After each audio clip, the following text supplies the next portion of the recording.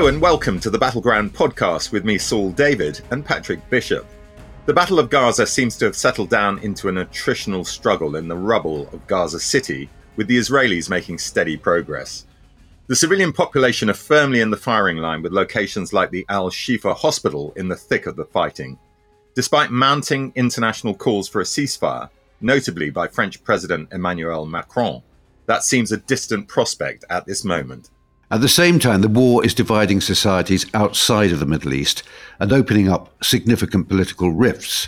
In the US Democratic Party of President Joe Biden, there's increasingly vocal anti-Israel sentiment, something new in a party that, along with the Republicans, has traditionally been solidly supportive of Israel. In Britain, the hostile attitude of the Home Secretary, Suella Braverman, towards pro-Palestinian marchers has cost her her job. Whatever happens on the ground, it's clear that the Gaza war is going to have diplomatic consequences worldwide. We'll be looking at what they might be and how they might figure in a possible eventual settlement. But first, Saul, how do you assess the progress of the IDF so far? Well, in purely military terms, they've made pretty steady progress into Gaza City. It's hard to get a fix on exactly where they are, but they seem to have penetrated right to the sea and are certainly in the vicinity of the Al-Shifa hospital, which is right in the heart of the built-up area. So I suppose technically they could be said to physically occupy much or most of the urban area, but that's not the same as controlling it. And what we seem to be seeing is what we predicted. Hamas fighters using the rubble created by the airstrikes to their advantage to launch counterstrikes, popping up and disappearing again, possibly into this fabled network of tunnels, which the air campaign thus far does not seem to have totally destroyed. Hamas will have snipers who could prove quite effective. They're also said to have Iranian-supplied mines capable of destroying a tank and triggered by an infrared beam. Yet those who predicted that urban warfare would result in huge numbers of IDF casualties have not been proved right. So far, 44 Israeli soldiers have been killed.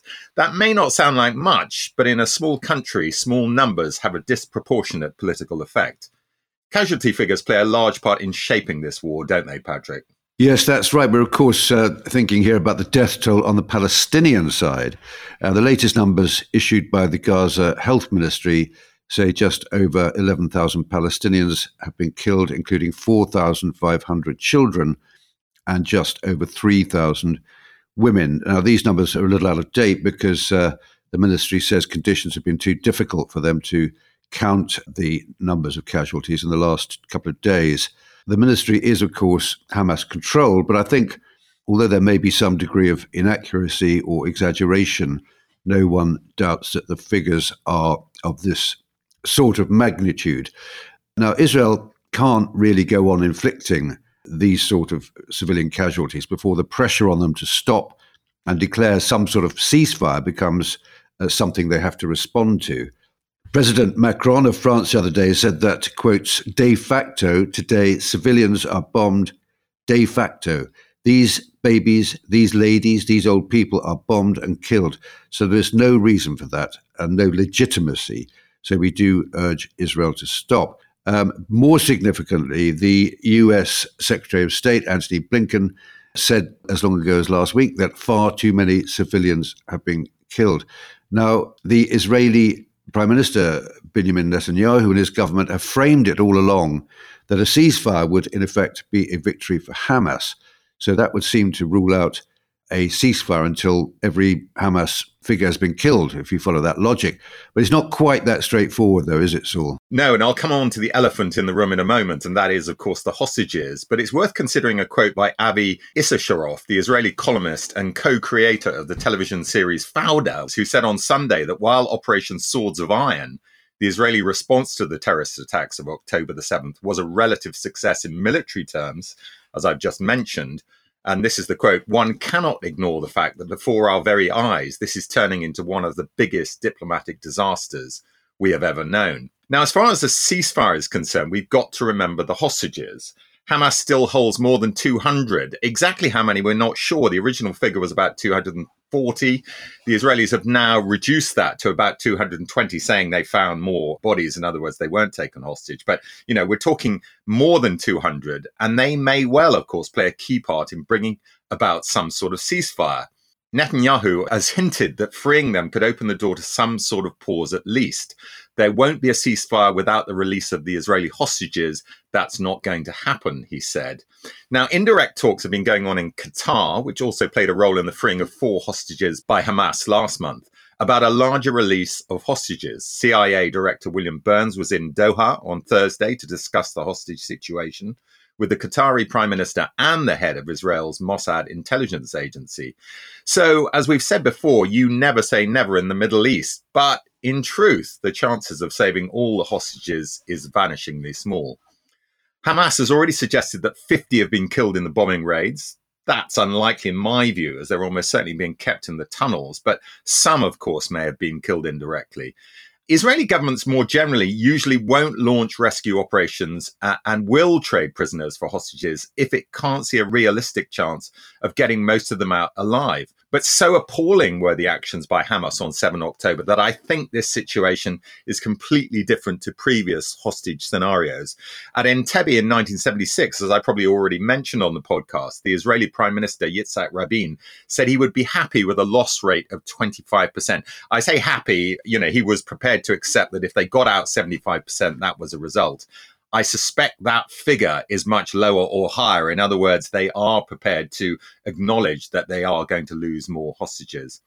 But the chances of a successful rescue, given that hostages have been dispersed, is very small. As for a deal, what would Hamas get out of it beyond a temporary pause? I mean, in the end, certainly the Hamas leaders, their last hope of survival is the fact that they control these hostages. But stepping back, how do you see this whole scenario, Patrick, in the wider context of world politics?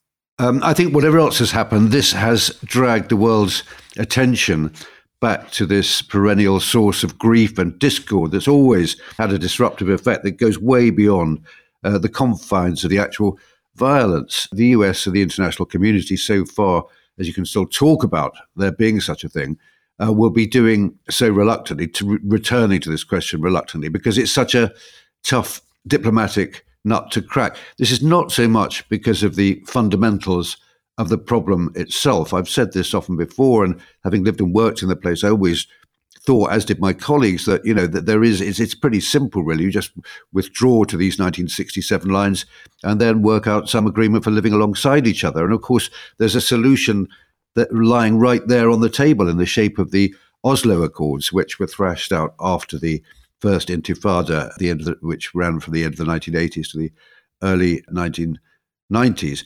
But the problem is really the environment, isn't it? The kind of political, social, historical environment, the people who are involved, the nature of the players who will actually be making these deals in an atmosphere of suspicion, hostility, and let's face it, hatred that really suffuses the political thinking of both sides. But I think both Israel and the Palestinians will have to at least show willing to the outside world when the dust settles over Gaza, which it will, and I think sooner rather than later. I think an absolutely vital prerequisite is that both sides hold elections as soon as possible.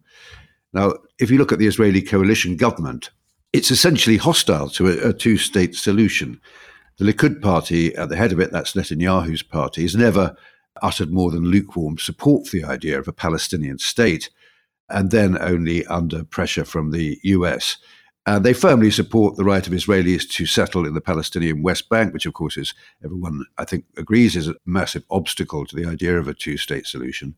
And some of their far-right partners in the coalition, parties like Otzma Yehudit, have always advocated a one-state solution. Now, that's an Israeli state that stretches from the River Jordan to the Mediterranean Sea.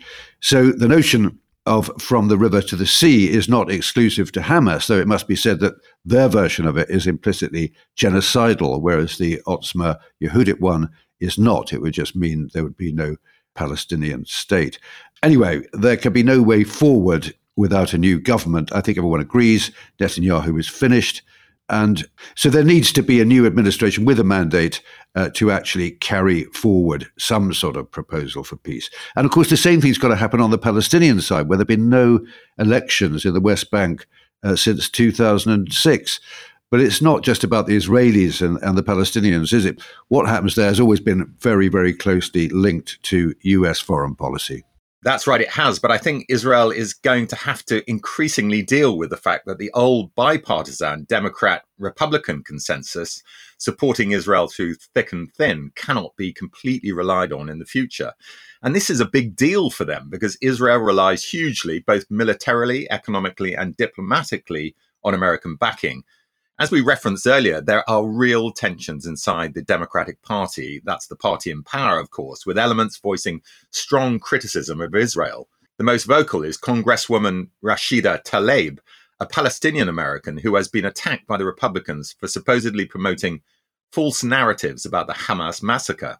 Some 22 Democrats actually voted with the Republicans against their colleague in a motion of censure against her last week, which shows just how deep the rift runs. But Rashida Tlaib is by no means a lone voice. Polling from Gallup, published in March, showed that for the first time in more than 2 decades, Democrats sympathize with Palestinians more than Israelis. Research also suggests that younger members of the party are much less supportive of Israel than their elders. Joe Biden's support is rock solid, so for the moment, this shift is not a pressing issue, but in the long term, it might be. And that's something that we will be seeing everywhere, I think. European countries have increasing numbers of Muslim voters who naturally tend to side with Palestine. And this is something politicians are already having to take account of. There was a huge backlash when the Home Secretary here in the UK, Suella Braverman, characterized demonstrations calling for a ceasefire as, quotes, hate marches. She raised fears that these pro-Palestinian demonstrators would try and disrupt last weekend's armistice ceremonies at the Cenotaph in central London. Well, they were disrupted not by pro-Palestinians, but by white right-wing thugs, the sort of people who one would imagine would enjoy Suella Braverman's anti-immigrant rhetoric. Well, Suella has now been given the heave-ho. Nonetheless, Prime Minister Rishi Sunak has not followed Emmanuel Macron in calling for a ceasefire, but is loyally following the White House line. The Biden has made it very clear that whatever the Israelis say on the subject is okay with him. But the point is, this is a divisive issue, and Israel can no longer rely on Western democracies falling on the right side of it from the Israeli point of view. Now, how much of that will affect their decision-making remains to be seen. When we're talking about this, though, we increasingly have to consider the East as well as the West, I think, Saul, don't we, in the big geopolitical picture. I'm talking, of course, about the Abraham Accords. How do you think this is going to affect progress on that front, Saul? Well, it's worth refreshing listeners' memories. The Abraham Accords are American brokered agreements on Arab-Israeli normalization, which were signed between Israel and the United Arab Emirates and Israel and Bahrain back in September 2020. That means they have diplomatic relations and, as the name suggests, there's a certain fraternal recognition that they have something in common and shared interests in working together, Abraham being the shared patriarch of Islam, Judaism, and Christianity. The big prize, of course, was to get Saudi Arabia on board, and progress was being made in that direction. That's now been put on hold since October the 7th, which, of course, is one reason why Iran, which is deeply hostile to Saudi Arabia, is thought by many to have encouraged, if not ordered, Hamas to go ahead with the attack. The links are basically at the level of trade and cultural connections rather than political, but they are a step in the direction of normalization. And I suppose, Patrick, in my view, it's this trend, the Abraham Accords, that actually gives me some hope that we can move forward on this when, as you say, the dust settles over Gaza. We've then got the issue of what happens in Gaza. And it's been very interesting this week that not only America, as we've said before, but also the UN are very keen that the Palestinian Authority takes the lead in some kind of post-conflict settlement. But there was an interesting quote from some of the people in Gaza when this was put to them. What would they think if the PA, which effectively controls the West Bank, was also to extend its reach back into Gaza City? And their response was, or at least one person who was interviewed said, this is something for the Gazans to decide. And we're not necessarily sure we want the Palestinian Authority back here.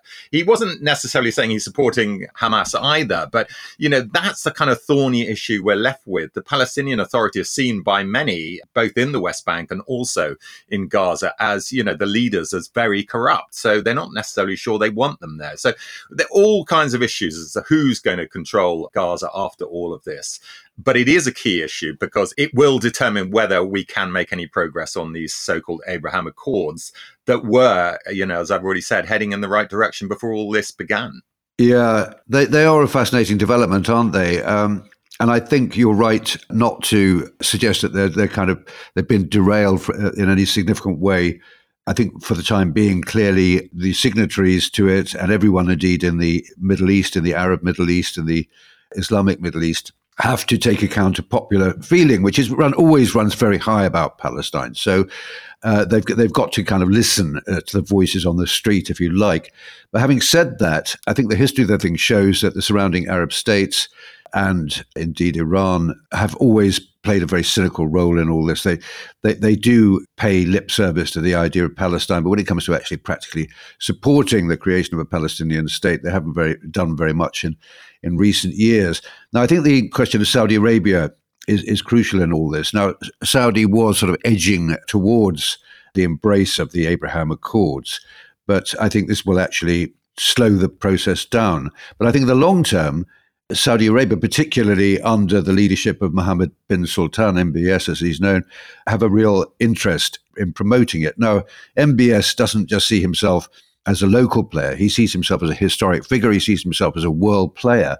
And getting into an alliance which sort of boosts his international standing, I think will be attractive to him. Also, in practical terms, it means that he'll have a very strong ally in Israel. That combination of Israel and America, of course, Saudi has always enjoyed very good relations with America, will put him in a very good place vis-a-vis Iran. So there's a shared enemy there. Israel and Saudi Arabia both are at daggers drawn, essentially, with Iran. But I think there's lots of practical problems in the way of that actually happening. And one of the key ones, of course, is the status of Jerusalem. Now, you've got to remember that the Saudis are the custodians of the two holiest places in Islam, that's Mecca and Medina, and the third holiest place is Jerusalem. So the status of Jerusalem has always been a massive problem in trying to resolve this geographical issue, if you like, of the Israel-Palestine question. There have been various attempts in the past the first UN proposal was to have it as a corpus separatum, as they called it, which meant it was under international control. But to maintain his position in the Islamic world, Mohammed bin Sultan would have to get some sort of Arab control of East Jerusalem, that's the Arab half of Jerusalem. And in the present circumstances, that's not going to happen because Likud and the coalition partners are dead set against it. They claim the whole of Jerusalem for Israel. So there's a long way to go before Saudi Arabia will be properly on board. But having said all that, I do think that the trend is a positive one. And I like to think, at least, that these dreadful events since October the 7th are not going to completely put the kibosh on that. I like the way, Patrick, that we seem to pivot depending on which podcast we're talking about. So when it comes to Ukraine, I tend to be the optimistic one, and it's vice versa for Gaza. But that's no bad thing. Well, that's it for the first half of today's program. Do join us in part 2 when we'll be answering listeners' questions.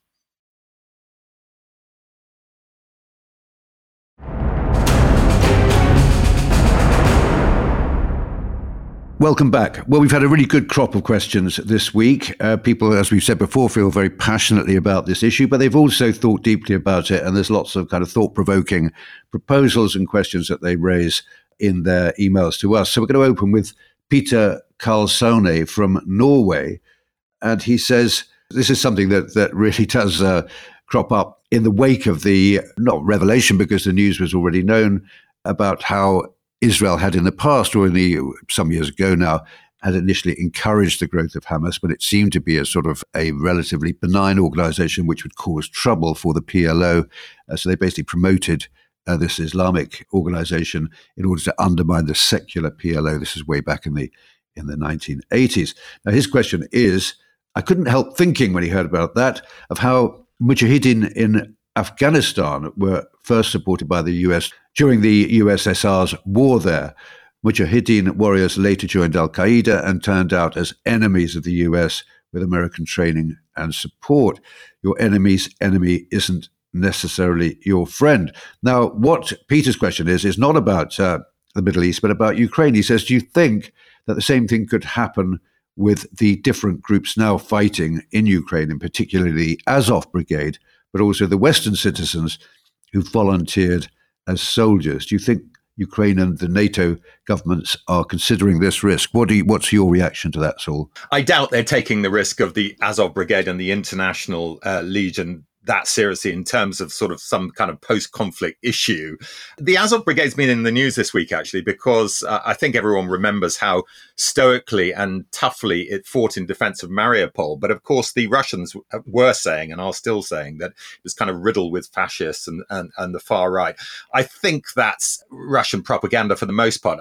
There's no doubt that some of the original leaders of the Azov Brigade had far right sympathies, but the average soldier, and certainly some of the guys who were released by the Russians in a prisoner swap not that long ago, well, they're already back in the front line. And there was an interesting interview with some of them this week in which they were saying, none of us have extremist sympathies. We just believe in fighting for Ukraine. So I think a lot of the Azov stuff has been exaggerated. And certainly when we did some of the interviews with people who'd also been fighting alongside them at Mariupol, the Ukrainian Marines, they were saying the same thing.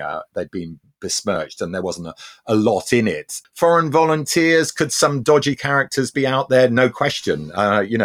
We've already mentioned the fact that some of the British international volunteers, well, one in particular, was murdered by his fellow soldiers. So, this sort of war, when volunteers are concerned, you'll always get some dodgy, nasty bits of work. But whether as a body they're going to pose a threat sort of long term as terrorists hanging around in Ukraine, I doubt that's really going to be a long-term issue. But it is a good question to ask, Peter, because, clearly it's been an issue with the Mujahideen and also with Hamas before now. Now, Peter goes on to ask a second question, which you can have a go at, Patrick. He says, I like your new focus on the ongoing war in Gaza. I wonder, are there voices among right-wing Israelis that ask the question, is the hard response to Hamas's attack on 7th of October the best in the long term? In other words, should they really be operating in such a tough and brutal fashion in their response? I mean, he goes on to say, Israel's security is to a larger extent based on their most important ally, the US. Will the US be the world's leading superpower in 20 or 50 years? If not, how will that affect Israel's security when surrounded by enemies? Yeah, I don't think it's going to be right-wing Israelis who are asking that question. I think it's more likely, Peter, to be more liberal Israelis who will be wondering that. I think right-wing Israel, which is a considerable part of Israel these days, will be right behind Netanyahu, at least for the time being. I think like I was saying earlier, I think his standing has pretty much collapsed. It was already in steep decline before all this began, and this certainly has knocked out the final supports from under it, I would say. But yeah, I think there are people who will be asking that question. It's a good one to ask. This is a big consideration. Okay, for the near future, I think American support, despite what we were saying about the rifts inside the Democratic Party, is pretty rock solid. Biden, has always been a big supporter of Israel. And if Trump wins the next election, he's always been pretty solid in his support as well.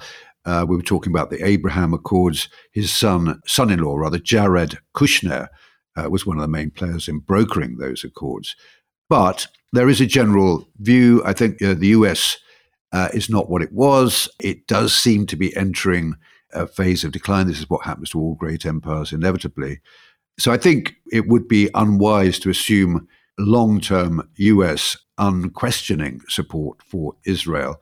The next email is from Max, and he poses a sort of fascinating scenario by saying, I was interested in seeing that President Macron had tried floating the idea of an international coalition against Hamas, and would be interested in your opinions on the alternative paths that Israel could have pursued with a consideration of the historical perspective of how ISIS were tackled, alongside how peace has been achieved in Northern Ireland or Colombia with FARC.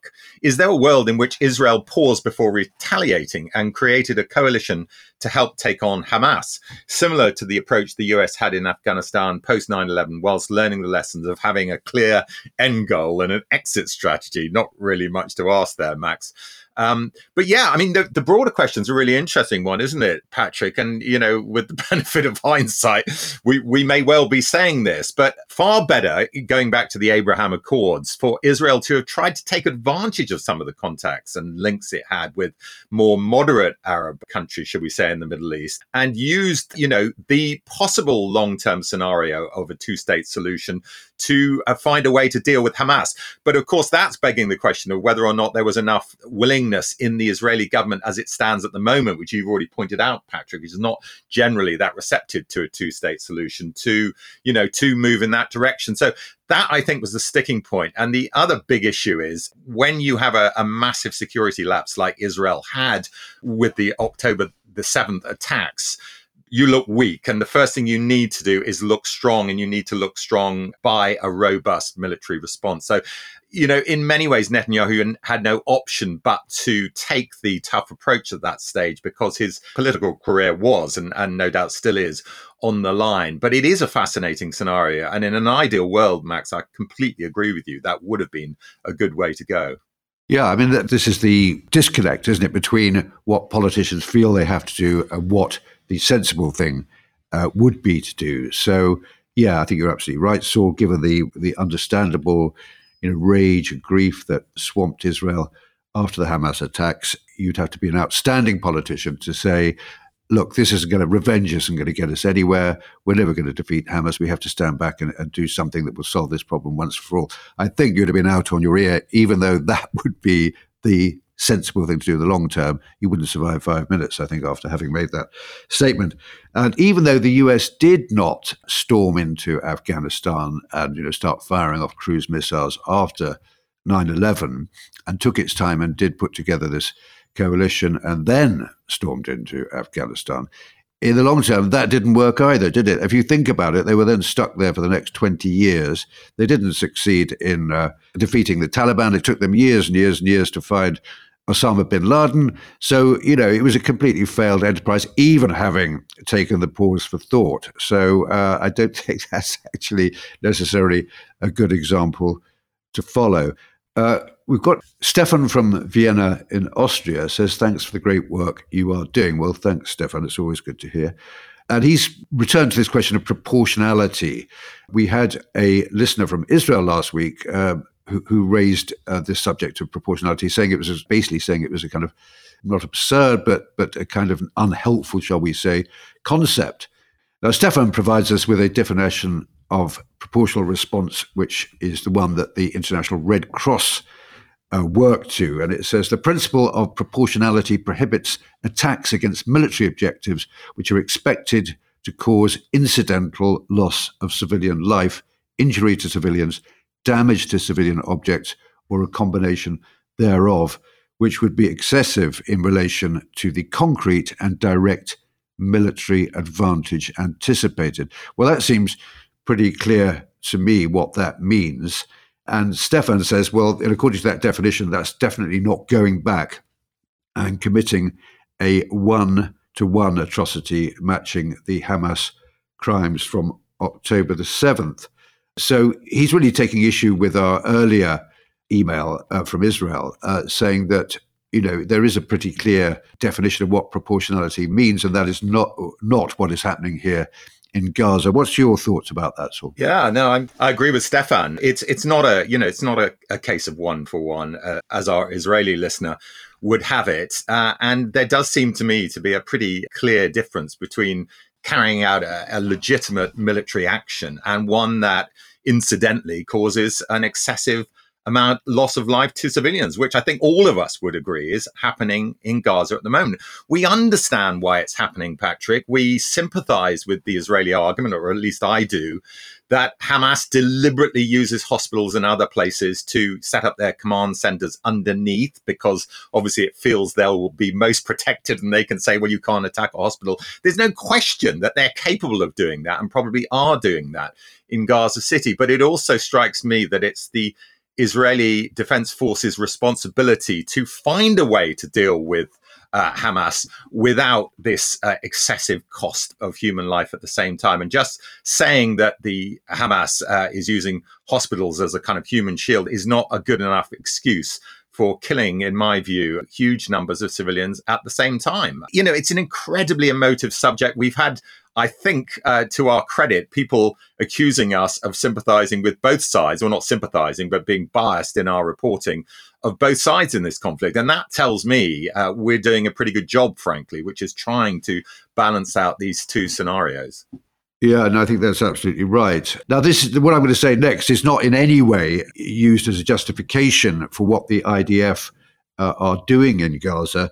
But you have to remember that, you know, in 21st century warfare with incredible power of weapons, you know, the battlefield confusion, all the rest of it, civilians get killed in massive numbers as never before in the history of warfare. I was just thinking back to what happened in Iraq when the Allies invaded Iraq, carrying this banner of, you know, moral certainty and all the rest of it.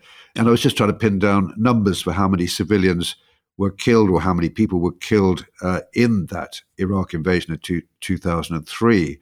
And the answer is no one really knows. But the Watson Institute of International and Public Affairs at Brown University has tried to get to the bottom of this. And they do say that between the invasion of 2003, and I think this was up to March 2023, 280,771,000 to 315,190 people have died from direct war-related violence caused by the United States, its allies, the Iraqi military and police, and the opposition forces from the time of the invasion. So, you know, most of these people these are all Iraqis, civilians, and they've occurred through aerial bombing, shelling, gunshots, suicide attacks, fires started by bombing, etc., etc. Many others have died from, which are not listed here, died from diseases resulting or privations resulting from all this. And of course, that's not even including all the many, many, many more who've been injured. So, you know, modern war has appalling consequences for the civilian population, whether you're in Gaza or not. So, yes, the IDF should definitely refine its tactics, take seriously its supposed doctrine of the purity of arms, but so should everyone else.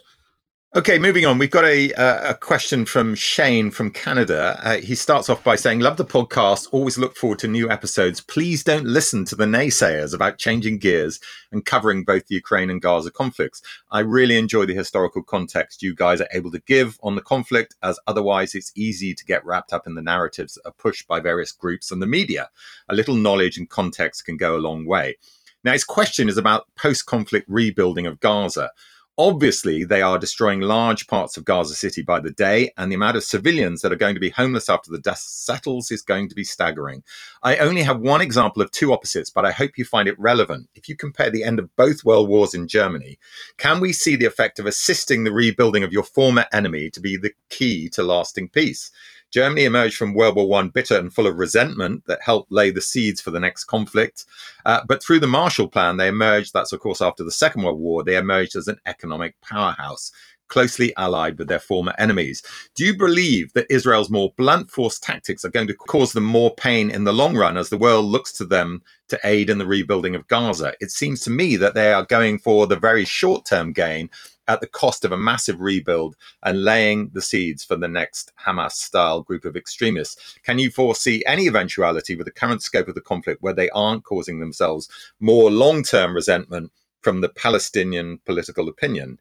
No, I can't, is the simple answer to that. I mean, it's a very good question. And actually, it leads on to something else, which I think is quite interesting, Patrick, which is that could there be something like the Marshall Plan organized by, if not necessarily entirely funded by Israel, that would, you know, help heal the wounds to a certain extent, to get the Gaza Strip, the West Bank, hopefully too, set up as some kind of, you know, economically viable state that can operate alongside Israel. I know it sounds idealistic, but it is something you think is possible, isn't it? And this idea of some kind of Marshall Plan that at least has the, you know, the support of Israel could be one way to help going about that, couldn't it? I think so. We're entering utopian territory here, aren't we? We really are. First of all, that Israel's going to pay for it. Secondly, that the Gazans are going to say thank you very much yes, we're now ready to be good boys and to behave as you want us to. Israel will always want some degree of control over Gaza. Even in the years after it evacuated, there are always massive restrictions on Gaza actually turning into a viable economic state. For a start, you need a port. The Israelis were never going to allow the Gazans control over their own sea access. They'd see that as a way of sort of getting weaponry, and they'd see it as a security threat. Ditto air. There was never going to be an airport in Gaza that was going to be, I think there might have been talk about it at one time, but certainly it never came to anything. Coming and going from Gaza into Israel was always going to be restricted, heavily restricted by the Israelis. So, yeah, I mean, and that was in the days of hope. So I think something's got to happen with the psyches of both the protagonists here to get anywhere near this being a sort of viable plan. So I'm afraid looking to the past for inspiration doesn't really get you very far on this one. I think in the case of Germany, the reason that Germany was ready to accept that, they had to go forward, accept the American money from the Marshall Plan and basically rethink what Germany was and what its relationship was going to be like with its neighbors, was because they had been the aggressors in this one. They had actually tried to realize this, ultra-nationalist dream of just grabbing everything around them. They wanted to make Germany the greatest world power. And when that ended so disastrously, they were forced to think again. I don't think we've got the same situation here in Gaza. Not all the messages coming in are complimentary. And we've got an interesting one, which goes back to this proportionality issue, Patrick, but also the kind of suggestion that we're biased in some way. And I think it's worth reading out because we need to respond to it. It's from Samir Kurdi in Amman, Jordan. He says he was is a long-term listener, but he feels that our coverage of Gaza, especially when reacting to readers' letters, has been making him very sad. And he refers, of course, to us reading out the proportionality email, which we've already dealt with already in this episode. But he writes, I don't know what to do with what appears to be your unconscious pro-Israeli bias in your coverage. And he goes on to say, I urge you to be more mindful of your pro-Israel bias. Please give some pushback when a reader would like to call Hamas a death cult or tries to do away with the imperative for some sort of proportionality in this conflict, or suggests that Israeli forces face an existential threat from a hodgepodge of actors, including the Houthis and Daesh. I know you would like to show some empathy with your listeners who write in, but appreciating and thanking someone for sharing their opinion and agreeing with that opinion need not be one and the same thing. Why amplify pro-Israeli tropes? I don't think that's fair, actually, Patrick. I don't think when we read out the proportionality email, we suggested for a second we agreed with it. I was the one who said that Israel is not facing an existential threat. So we're certainly not agreeing with that point. And I think we are showing empathy on both sides, as anyone listening to today's episode will appreciate. It's an incredibly difficult scenario. We have enormous sympathy for the victims and the families of those who were caught up in October the 7th and vice versa with what's going on in Gaza now. So I don't quite know how we can play a more effective middle game than the one we're trying to at the moment. Yeah, but I think this is a story which arouses so much passion that I think Saul and I both feel it's better just to let the facts speak for themselves.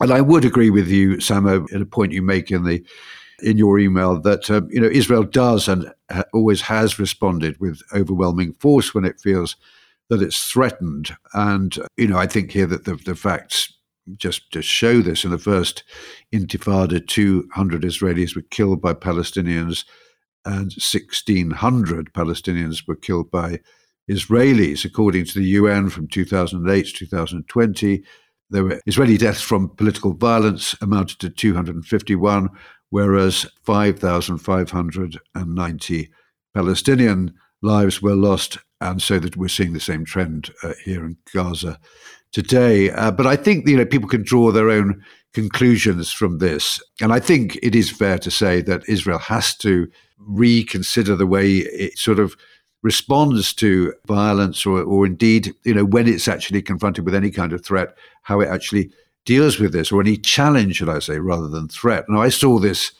in the first Intifada, and there was no doubt this was the the uprising in the West Bank and Gaza Strip. The Palestinians didn't have weapons. Maybe if they had weapons, they would have used them, but they didn't have any weapons. So it was basically a question of throwing stones at Israeli soldiers. I witnessed this myself, and my fellow correspondents and I all felt that the IDF overreacted in virtually every confrontation that we witnessed. So demonstrators would gather and throw their stones and burn tires. And after a while, the IDF would open fire. And we often used to plead with the kids throwing the stones. I remember once Sam Kiley, who was then working for the Times, and myself offering money to the kids, just saying, look, pack up and go home. But these were lads of 12 and 13, and they'd smile and carry on, showing near suicidal bravery. So it was clear then that Israeli force was never going to work. This is all the way back in 1989, 1990. And so it's not only disproportionate force, it's also ineffective force. We've got a related email from Germany, from Cologne in Germany, from someone who's very usefully given a pronunciation of his name, phonetic pronunciation. And it is Joachim Zander, which I never would have got, actually. I would have said Joachim Zander. But anyway, thanks, Joachim. Just a thought, he writes, concerning the question if you should keep reporting on the Hamas-Israel conflict as well. Of course. I applaud you for doing so, and I even think that what Patrick Bishop has said about it so far has been some of the most thoughtful ever said on the podcast. So thank you for that. And here's his suggestion. Why not keep up the weekly interview about Ukraine? I found that many of your guests brilliant and frequently thought-provoking, also in how they differed from usual opinions. And after all, it's mostly the guests who do the talking in those interviews, right? Of course, the questions must be good, but then again, the interviewees tend to provide what one expects of them. They're thinking about the current state of affairs in Ukraine, solutions they see, and would like people to know about it in order to further them. What do you think? Well, my first response to that, Joachim, is it sounds like you want to hear rather less of Patrick and I and more of our interviewees. But no, I mean, to be serious for a second, there's only so much time in a week that I, and possibly Patrick too, can devote to the podcast. We've moved on to 2 podcasts a week. We've got a completely new series coming up in the new year, which we'll be telling you about shortly. So it is tricky to keep our eye on Ukraine, Gaza, and also do an interview a week. We've got a couple of interviews in the bag, actually, and we might be bringing those out at some point. So don't think we've given up on that slightly more in-depth view of what's happening in Ukraine. But for the immediate future, given that events in Gaza are still, developing by the day, we'll be sticking with the current format. Okay, well, that's enough for this week. Do join us on Friday when we'll be digging into all the latest developments from Ukraine. Goodbye.